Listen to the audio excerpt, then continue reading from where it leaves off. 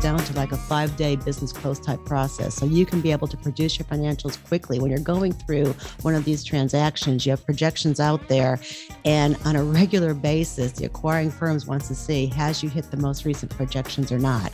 To be able to give them that information, you have to close the books quickly to give them the actuals for the most recent month.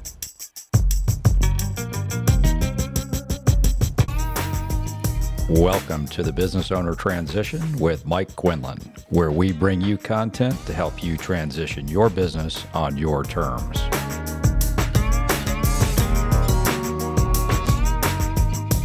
Hi, it's Mike Quinlan, and welcome back to the Business Owner Transition. Today, I'm happy to have Karen Reynolds from Tech CXO and Don Bravaldo from Bravaldo Capital Advisors with me. I was fortunate to bring Don and Karen into a very successful exit planning engagement last year. For those of you in the current Academy cohort, you're going to hear from the former owner of that company during our next M&A related session. He'll be telling his story from initiating exit planning to the closing table. And I think that we all agree that this was a truly great story. Karen is a CFO partner at Tech CXO and has over 25 years of experience as a CFO and CEO for both private and public companies in a variety of industries, from technology, both software and hardware, consumer electronics, distribution, and private wealth management. She has worked for startups, turnarounds, companies preparing for transition, as well as mid-market revenue firms in excess of $500 million. She's a Purdue graduate. Yeah, go Boilers. Yeah, we're gonna talk football here in just a minute, so that'll all be good. And she holds a current CPA license in Georgia. Don, on my left here, is a reform CFA or CPA, and I don't know if you can. Took me a while to see the light there. Can you ever be reformed from being an Auburn guy? No, that's in your that's in your blood. That stays with you forever. Yeah. All right. Well, we're gonna, all those Bulldogs out there, we're gonna go after you. But we work well with Bulldogs, especially when they've been winning. They usually have no problem working with Auburn people. That's right. Well, listen. So Don cut his teeth by working at a Big Four accounting firm, and then he spent a few years doing corporate M&A with a public company, purchasing companies for that large corporate companies. And then over the last 20 years, he's had his company and he's directly advising private clients on M&A and corporate finance matters. His deal-making experience is on both sides of the tables, both buy and sell side of the table. His previous Big Four experience has given him the ability to really develop a nice firm that works really well with family-run businesses and the challenges that they have when they're going through M&A activities or corporate finance activities where they may be raising capital. So let's get started. Karen, tell us a little bit about Tech CXO and the on-demand or fractional executive concept. So Tech CXO was founded in 2003 here in Atlanta, and it was founded on the premise that companies can benefit from having the best executive talented, whether it's like CFOs, CMOs, CROs, any C-suite level talent on a part-time, a project, or an interim basis. Okay. The on-demand or the fractional model itself basically is a series of senior level executives, all who have prior experience either leading companies through some critical stages or working for startup companies and bringing them to scalability. Right. The model allows you, a company, to bring in somebody, again, on the part-time, the fractional, the interim basis, and use their talent and their skills to get them to that next level. I like to think of our on-demand executives basically almost as an athlete. An on-demand executive is somebody who can go from concept to nuts and bolts very quickly. Very similar to an entrepreneur. They basically are very lean. They're very fast. You find them to typically be doers, someone who can come in and basically roll up their sleeves and implement a strategy, implement a project very quickly and very concisely. Got it. So what is, for those companies out there, they may be smaller, they may be larger, but what do you see as real benefits that you bring to the table as you come in? So what it really does is it allows a company or a CEO or an owner of a company to bring in the right skills, the right experience, and the right resources at the optimal time. Okay. You pick and choose when you want to bring this talent in. You typically find certain companies, for instance, a startup. A startup is at a point where they're very tight on cash resources. So you do not want to be spending money on G&A until you have actually built your product and you have actually started to sell your product. Then you go ahead and you invest in some of that G&A spending. For a company in a transition, you know you're going through a transition, you're about to go through that next phase. Do you want to be bringing in-house executives at that point where you're not sure what's going to happen to that person after the transition? So instead, you leverage the on-demand model. You bring in some on-demand executives, again, CFOs, CMOs, COOs, bring them in to help you get through that transition stage. Then you determine what your long-term needs are. Yeah, and we obviously saw that work very well, and we're going to talk more in just a few minutes about some specifics around that. But Don, from your role as the boots on the ground guy, right? You're the guy that's marketing a company, or you're not marketing the company. You may be doing a capital raise, right? Which is also marketing in a sense. But so that mid-stage growth company or that late-stage transition company, what's been your experience with the fractional executives that might be brought in, not just CFO, but other, CTO, chief sales officers, those kind of things? Right. Well, we typically work with lower middle market sized companies. Everybody has their own definition of that. But for us, it could be as large as 300 million or as small as 10 million in annual revenues, and everything in between, depending upon the industry group, of course. And in that size range, it's often the case where there's going to be gaps in the management team. It may not be apparent to the owner founder or to the key executives that are there.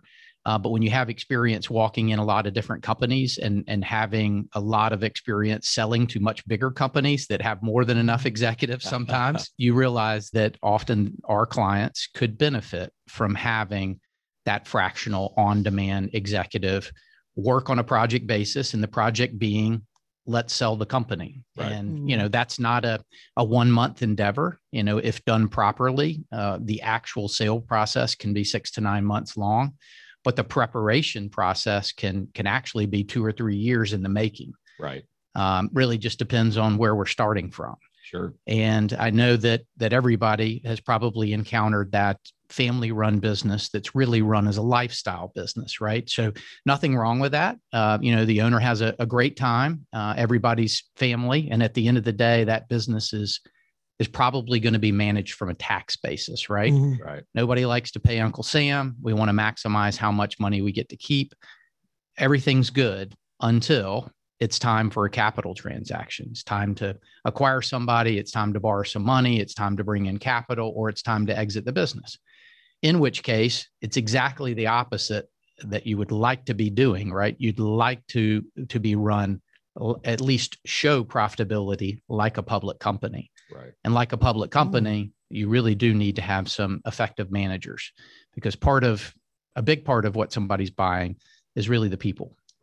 As in the academy, right? One of the founding tenets of the academy is the I'm Good checklist, right? And those are major value driver areas across the business, starting with increasing cash flow and then institutionalizing management, which bringing in the fractional manager goes directly to that. As you guys come in or you come in and you're working with the management team, the owner, an opportunity to fill some gaps without necessarily having to expend a massive amount of dollars. Exactly. Right. Exactly. And so what does the cost structure kind of look like, or how does that paid for a fractional executive? So I can speak more directly to the CFO side of it, which I'm part of. Right. Your typical in-house CFO, controller, and say one staff accountant is going to cost you over $500,000 for just salary and bonuses. Right. You add in a benefits factor of say 20, 25%, you're in excess of $600,000. So it's a pretty costly function to have in-house. The part-time or the set fractional type model, it's actually billed out on a per hour basis or on a project basis. So you basically pick and choose, what you want to bring into the company. So how many hours do you want to have them work on? What projects you want to have them work on? What we typically have found is that the interim part-time fractional role tends to run about 25% to maybe 50% of what your in-house is. So you take that 600,000 plus and you take about 25% of it up to maybe 50% of it max to have the fractional role in there. And again, the thing I want to stress here is, since we do bill out on a per hour basis or a project basis, it really is up to the CEO, the owner, the founder of the company to determine what their real needs are. You may bring us in for a specialized project. You may extend that project, or you may say, okay, right now I don't have the cash resources. I can decrease it some, or I can increase it as your needs are. When does it typically make sense to hire a fractional manager? So I typically find there's 3 different times you'd want to do this. The first might be high growth, high stress. Your company has reached a stage in its life cycle that your current management team doesn't have the experience or the expertise to get you to that next level. So you bring in a fractional manager to help get you to that next level. Another time would be during a transition. Right. So that transition could be something where maybe a manager is actually turned over. So you bring in an interim person until you determine what your actual needs are going forward. Or that transition may be investor activity. It may be M&A activity, like through Don's group, something of that nature. Right. So you bring in a fractional person to come in during that time period. And then the third one I actually say would be specialized projects. So, you're going through an area where you have a specialized project you need someone to come in for. Last year, I'll give you a great example that happened multiple times, is the PPP filings. Yep. We had many of my customers who had to file for PPP loans, and then they had to have PPP forgiveness. So basically, I came into 6 different companies, did that filing for them, did the forgiveness filing for them. But you're also going to see that in other areas too. You're going to see it like, you might bring in a CMO, a marketing executive, to come in and help the new marketing initiative. They come in, they help support your director of marketing to get you to that next level, and then they move out after that. I often see that some of the companies I'm working with are really concerned about the sales. They're concerned about marketing. They're concerned about IT. Right. And the ability to bring in one of these seasoned executives to come in and kind of set the course and get them going works amazingly well. And you actually said a key thing there, set the course. Yeah. A lot of times we come in, we set the course, and then we move out after that and let their current management team take it over from Execute, there. Yeah, that's right. So I have a note here that says, James is saying, Don, does the ROI typically justify the expense for having a fractional executive? Without a doubt. And I say that quite simply, having worked with hundreds of companies that think they're prepared when they're really not. And in some cases, we've been successful in convincing them to bring in the outside resources and help with, the CFO on-demand type services.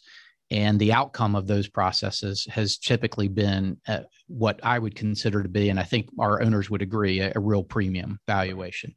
And to look at how the dynamics work when we have that additional help, our team can really focus on the marketing efforts, the research that goes into that, the technical aspects of really negotiating the transaction.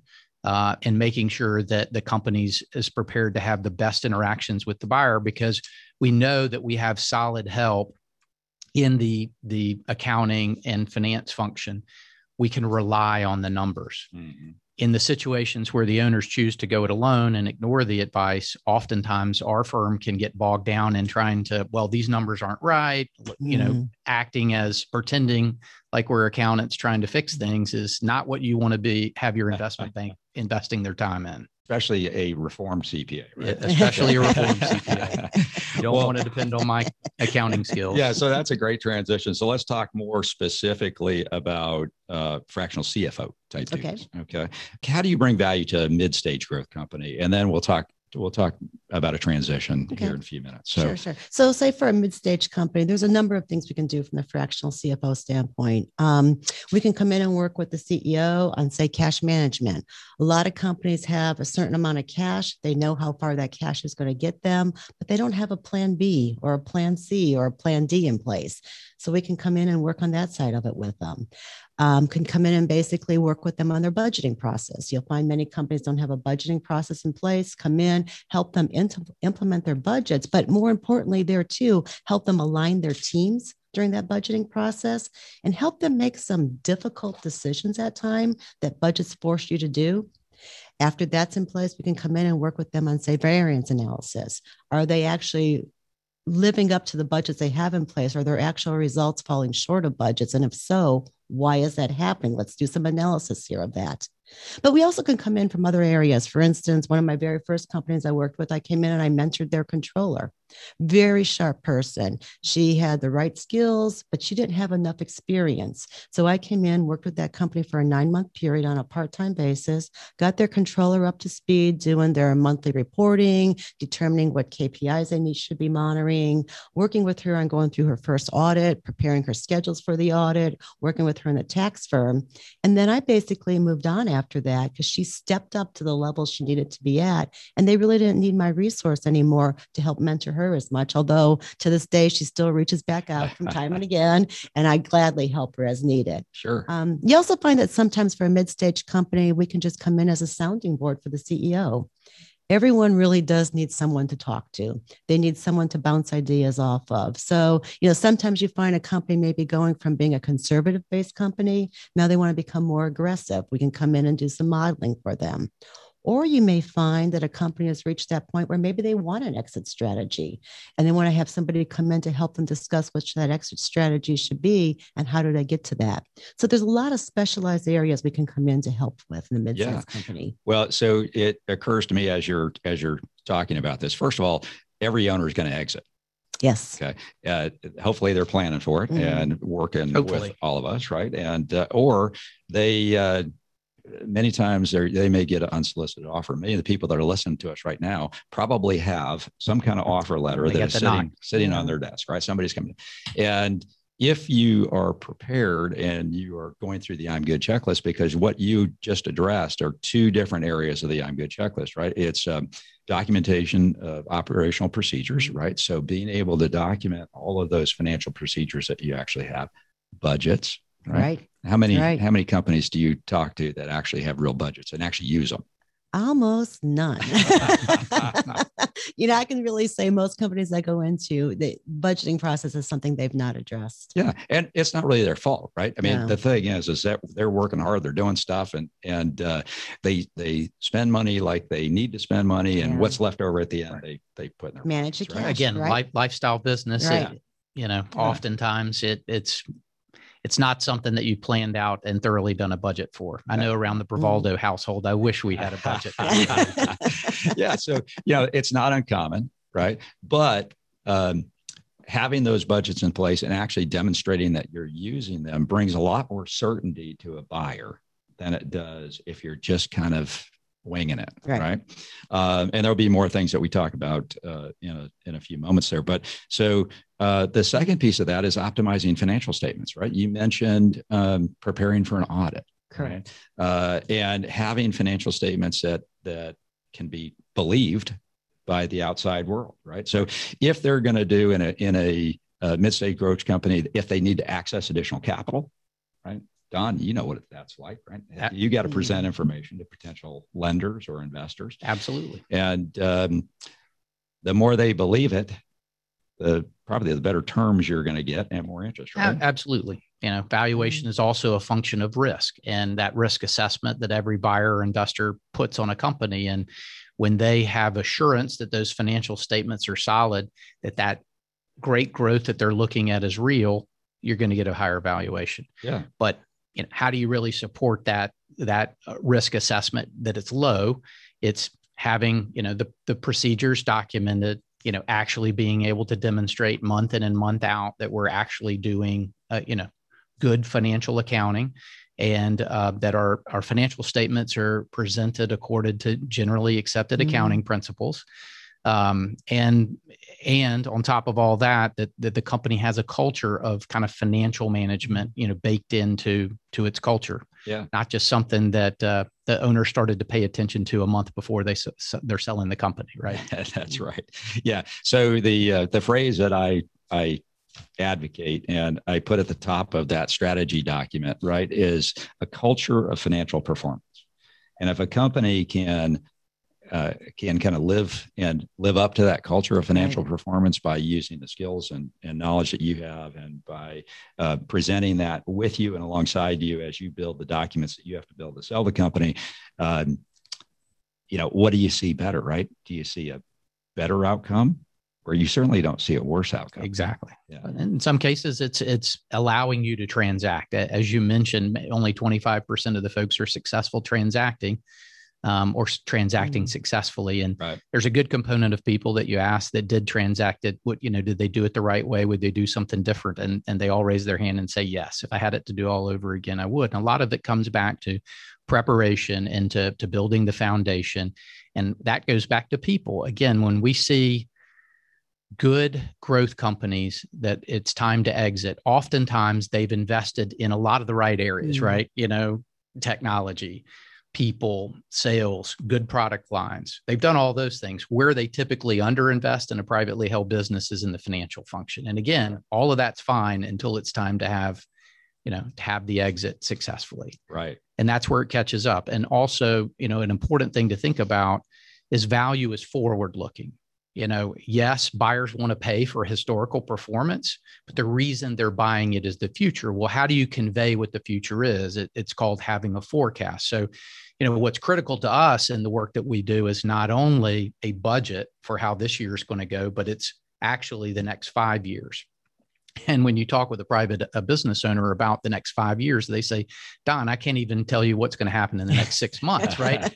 But this is a discipline that a fractional CFO and Karen and her team can really, really help with. Yep. Help us as the investment banker, help the client start to develop a forecast, especially one that's defensible. Because we're often accused of just doing the old hockey stick on the paper as an investment banker and trying to convince a buyer that, yes, we're going to be a $200 million company when we're 10 million in annual revenues right now.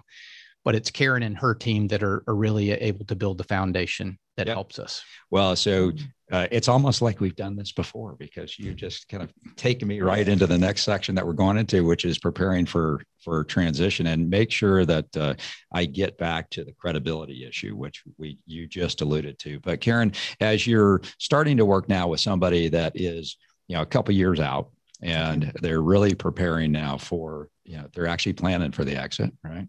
And planning to maximize value and maximize probability that they'll be successful, right? So what are the kind of things that you're doing there for that type of company? So the first thing we basically would do is we'd come in and do what I kind of call pre-diligence cleanup. Come into the company and, start off by looking, are there any gap issues? As Don mentioned earlier, generally accepted accounting principles, basically short-term gap. So are there any gap issues we have to deal with? Are they recognizing revenue correctly? We go through all their balance sheet accounts, we reconcile all their balance sheet accounts, and we determine, is there anything there that we need to adjust? In many cases, what we find is a company is on cash basis. Many of the privately held, owners run their company based upon cash. They're more concerned about tax than they are about anything else. So we come in and we have to convert their financials from cash to accrual basis. That in itself can take quite a bit of time. And it's also a very mindset change for the company, because again, they're just like, okay, I have cash in the bank, I spent to this level. They're not concerned about whether they're recording it correctly or not. So we come in, we do that type of pre-diligence cleanup. And one of the other things we're really looking for here is any red flags.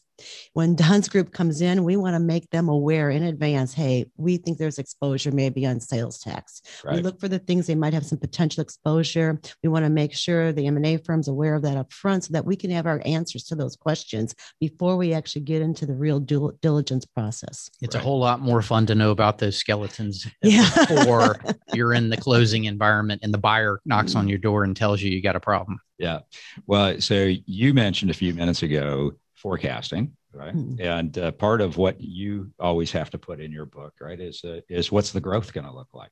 And as you said, buyers, they like to buy the past, but multiple comes from a very nice picture of the future, right? So I think we can all agree that somebody that has a well laid out future plan, even if they can't execute, right? They may not have the capital, they may not have the timeline desire to do it, but if they can lay out a picture with some metrics and potential, the financial impact through a forecast that says, look, if we execute this strategy, this is where we think that we can take this business. I don't have the stomach to do it, but you, Mr. Buyer, you got all the capital and all the human capital to be able to do this. Exactly. So how many of these companies do you see that have forecasting like that in place? So none. Relatively. Another softball for you, right? Exactly. There aren't any that I've seen that actually have that forecasting in place, or in those 5-year projections. That's not in place when we come in the door. We actually come in, and that's part of what we're doing, is getting them ready to have those projections in place. Right. In a lot of environments that Karen and I have worked together, she gets started historically getting things straightened out, and we get started, helping the owners figure out what that long-term growth plan is. And then Karen catches up to us and helps us document it. Right. Right. And again, it's also about being able to articulate that correctly. And again, if you have, most privately held businesses have somebody in that controller function, but they may have started when the company was very young and they've never had any experience going into a capital transaction. And so it's a big help to us to have, a partner that has gotten familiar with the company, even if they're quote unquote a fractional outsider, but they're there to help that internal management team articulate the story correctly. Right. And there we go. So that it goes to credibility, right? Karen, as you are, you have the experience to go toe to toe with any of the buyer teams.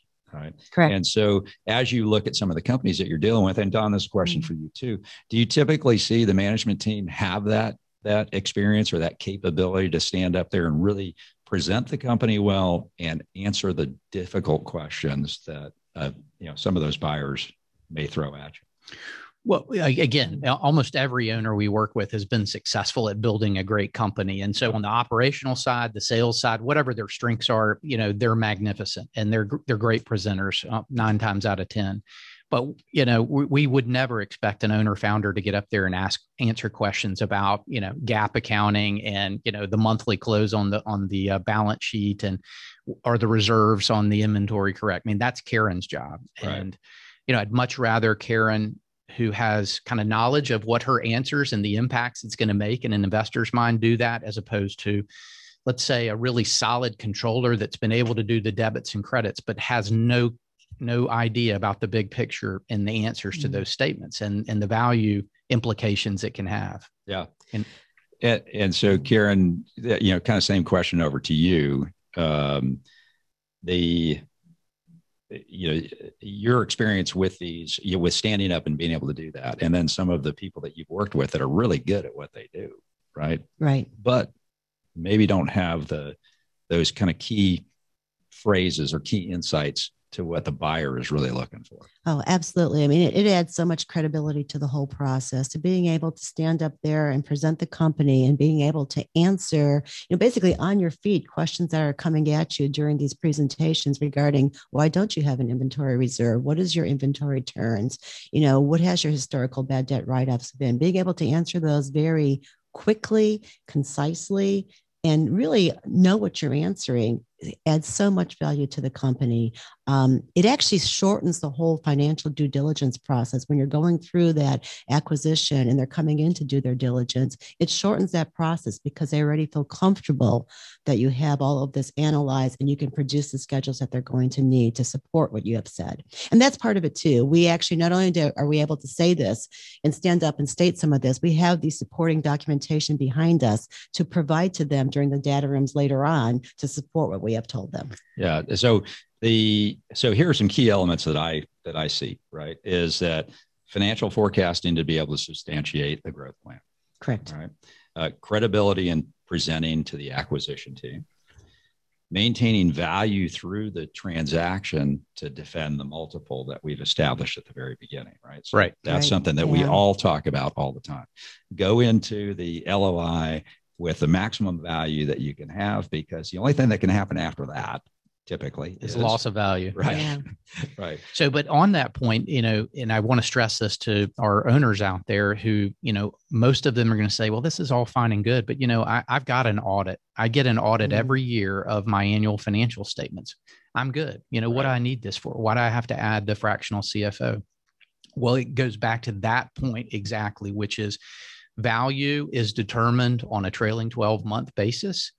And that accounting firm doesn't come in and audit the September balance sheet or the October balance sheet. What they come in and look at is an annual financial statement. Well, in a growth company, you could be on a trailing 12 months basis, capturing a lot of EBITDA growth times a multiple. And it's a lot of value that you could be missing out on if you don't have the capability of really closing those books quickly and giving the investment bankers the trailing 12-month data they need.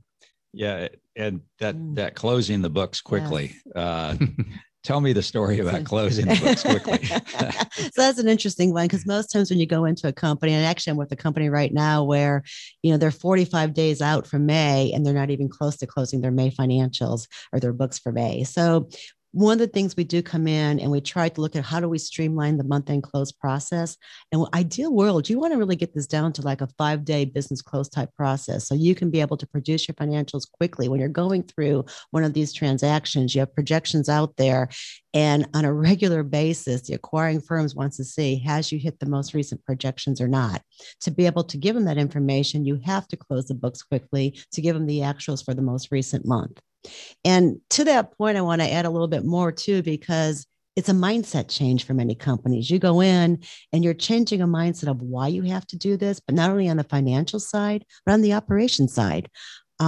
You're trying to say, okay, we're approaching month end closing. We have a couple of days left in the month. We need to get everything shipped out the door, where historically it may just be, oh, we don't ship it this month. We'll ship it next month. What's the difference? What's a day make?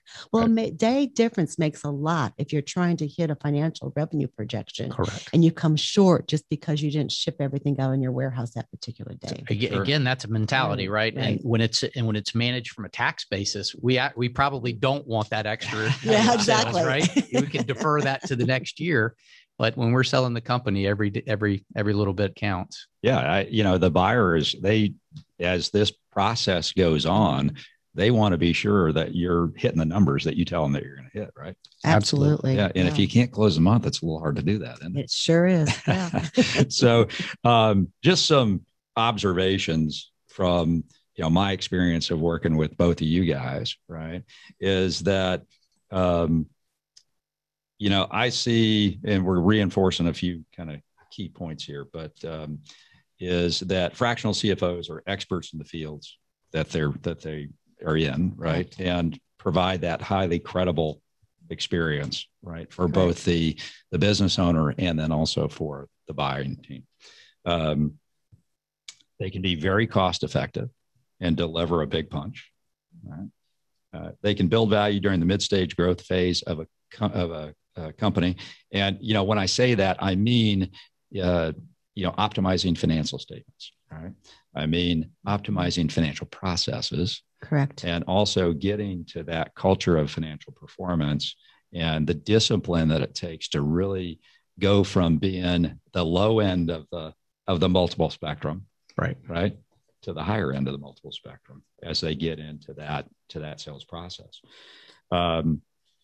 During the late stage transition phase, they can work with the M&A team to help position the company properly, maximize transaction value, and then defend that value through till closing.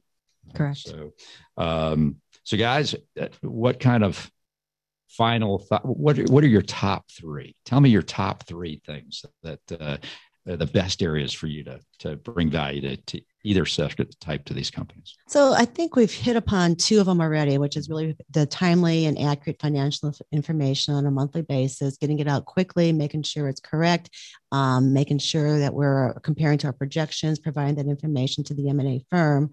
Adding the credibility during the presentations, I think is very important. It's critical to what we have done, standing up there and representing the company and knowing that company well enough that you can represent them and you have enough information about them that you really understand truly what's on their balance sheet.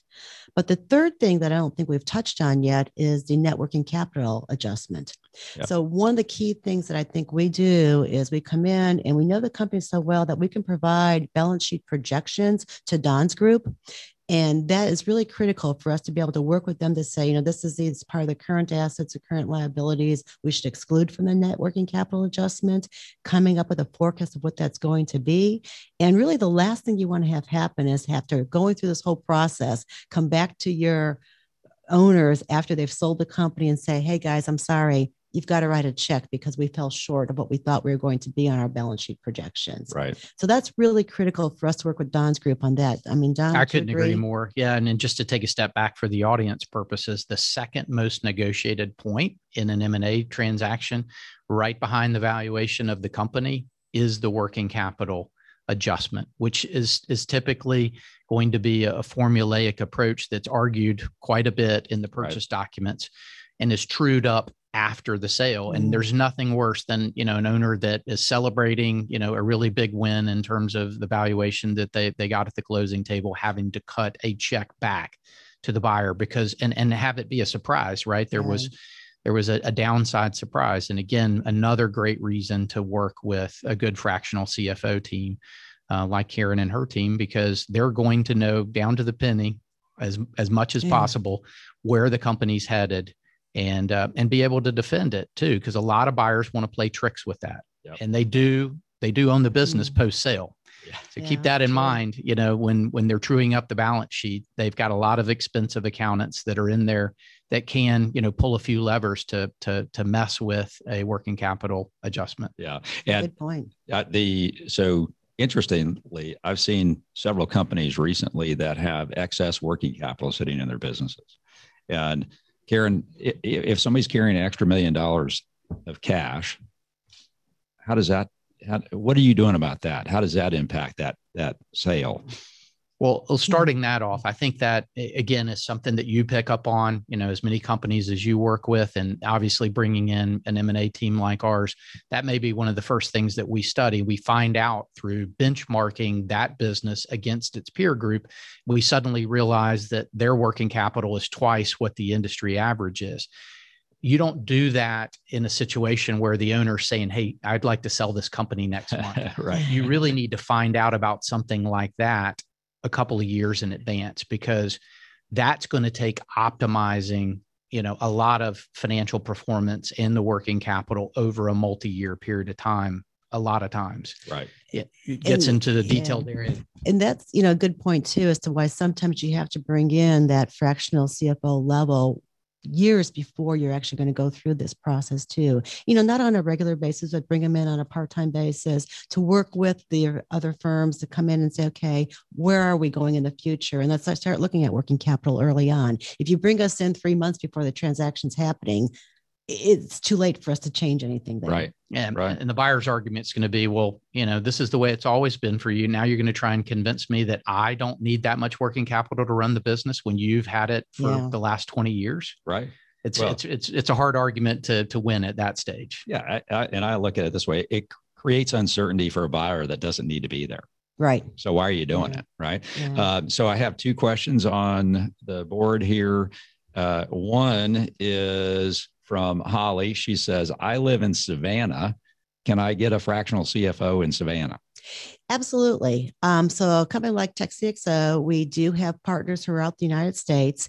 And as we all saw from last year with the whole COVID experience we went through, most of us can work remotely now through Zoom, et cetera. You can work remotely. It's very easy to do that. And so we can do it from that standpoint. But we also do have some partners who are willing to either travel. It just depends upon the situation. But, I find that we can work for anywhere. You can have a client in Chicago and be based out of Atlanta. Yeah. And then I've got another question here from Kevin. He says, this all sounds great, but what can we expect the hourly cost of a fractional executive to be? And that there's a range there that varies. It really depends upon who the particular executive is, what their level of experience is, and who they're bringing with them on the team. For example, on the deal that we worked on together, I had a controller in there with me, and she actually was phenomenal, had 10 years from Deloitte before she came to our company. Great person, great experience, but she bills out at a substantially lower rate than I do. Right. So I come in, I'm doing some of the management side of it, but the controller level is doing a lot of the detail work for me. And that's thus costly to the company. Yeah. And I think too, that your executives can help provide training to the staff that's already there. Absolutely. So they may come in for a 6-month period of time and then not be required at that level from a strategic standpoint. Correct. Very true. You probably want to keep somebody like you on the hook so that they can do check-ins throughout the year to figure out if that strategy is staying intact from a financial standpoint. And I think that's an important quick point to make about the experience in working as a team, whether it's Karen and Kendra, their team, they know how to work with one another and leverage those points to manage the fee level and load for the client. But it's also, the M&A firm's ability to work with Tech CXO and to know exactly, that Karen and her team have our back, right? It's a little bit difficult to walk into a situation and be working with people, other professionals you don't know. Right. So think about those dynamics. It's fine for everybody to get acquainted. I just wouldn't want to do it 6 months out from a date of a close. You know, a couple of years out, and everybody starts to really figure out how to work together, and you optimize your team that way. Yeah. Well, guys, listen, I have really enjoyed, as I always do, having you guys here and learning something from you, like I do every single time that we talk. And for all of you out there, we appreciate you joining us today. Since you were kind enough to spend time with us today, for those of you that are not in a Academy cohort, then I can send you a couple of things. I've got Don's M&A report, which is highly valuable. We'll send that out to you. Karen has got a wonderful presentation on fractional management and how that works. So we'll send that one out. Okay. And then from the Academy, we have a great assessment that we give to all of our owners as they enter the cohort for the Academy. It's the Business Wellness Checkup. We'll send that to you, and you can fill that out, and it assesses your readiness across those 9 different areas. What we can do is arrange to have one of the Academy staff talk to you, either myself or some of the other instructors, do a review of those answers for you to kind of give you some context around what that means and how it compares to other owners. Once again, thank you very much. We look forward to seeing you again in the next of this continuing series. Thanks, everybody. Thanks.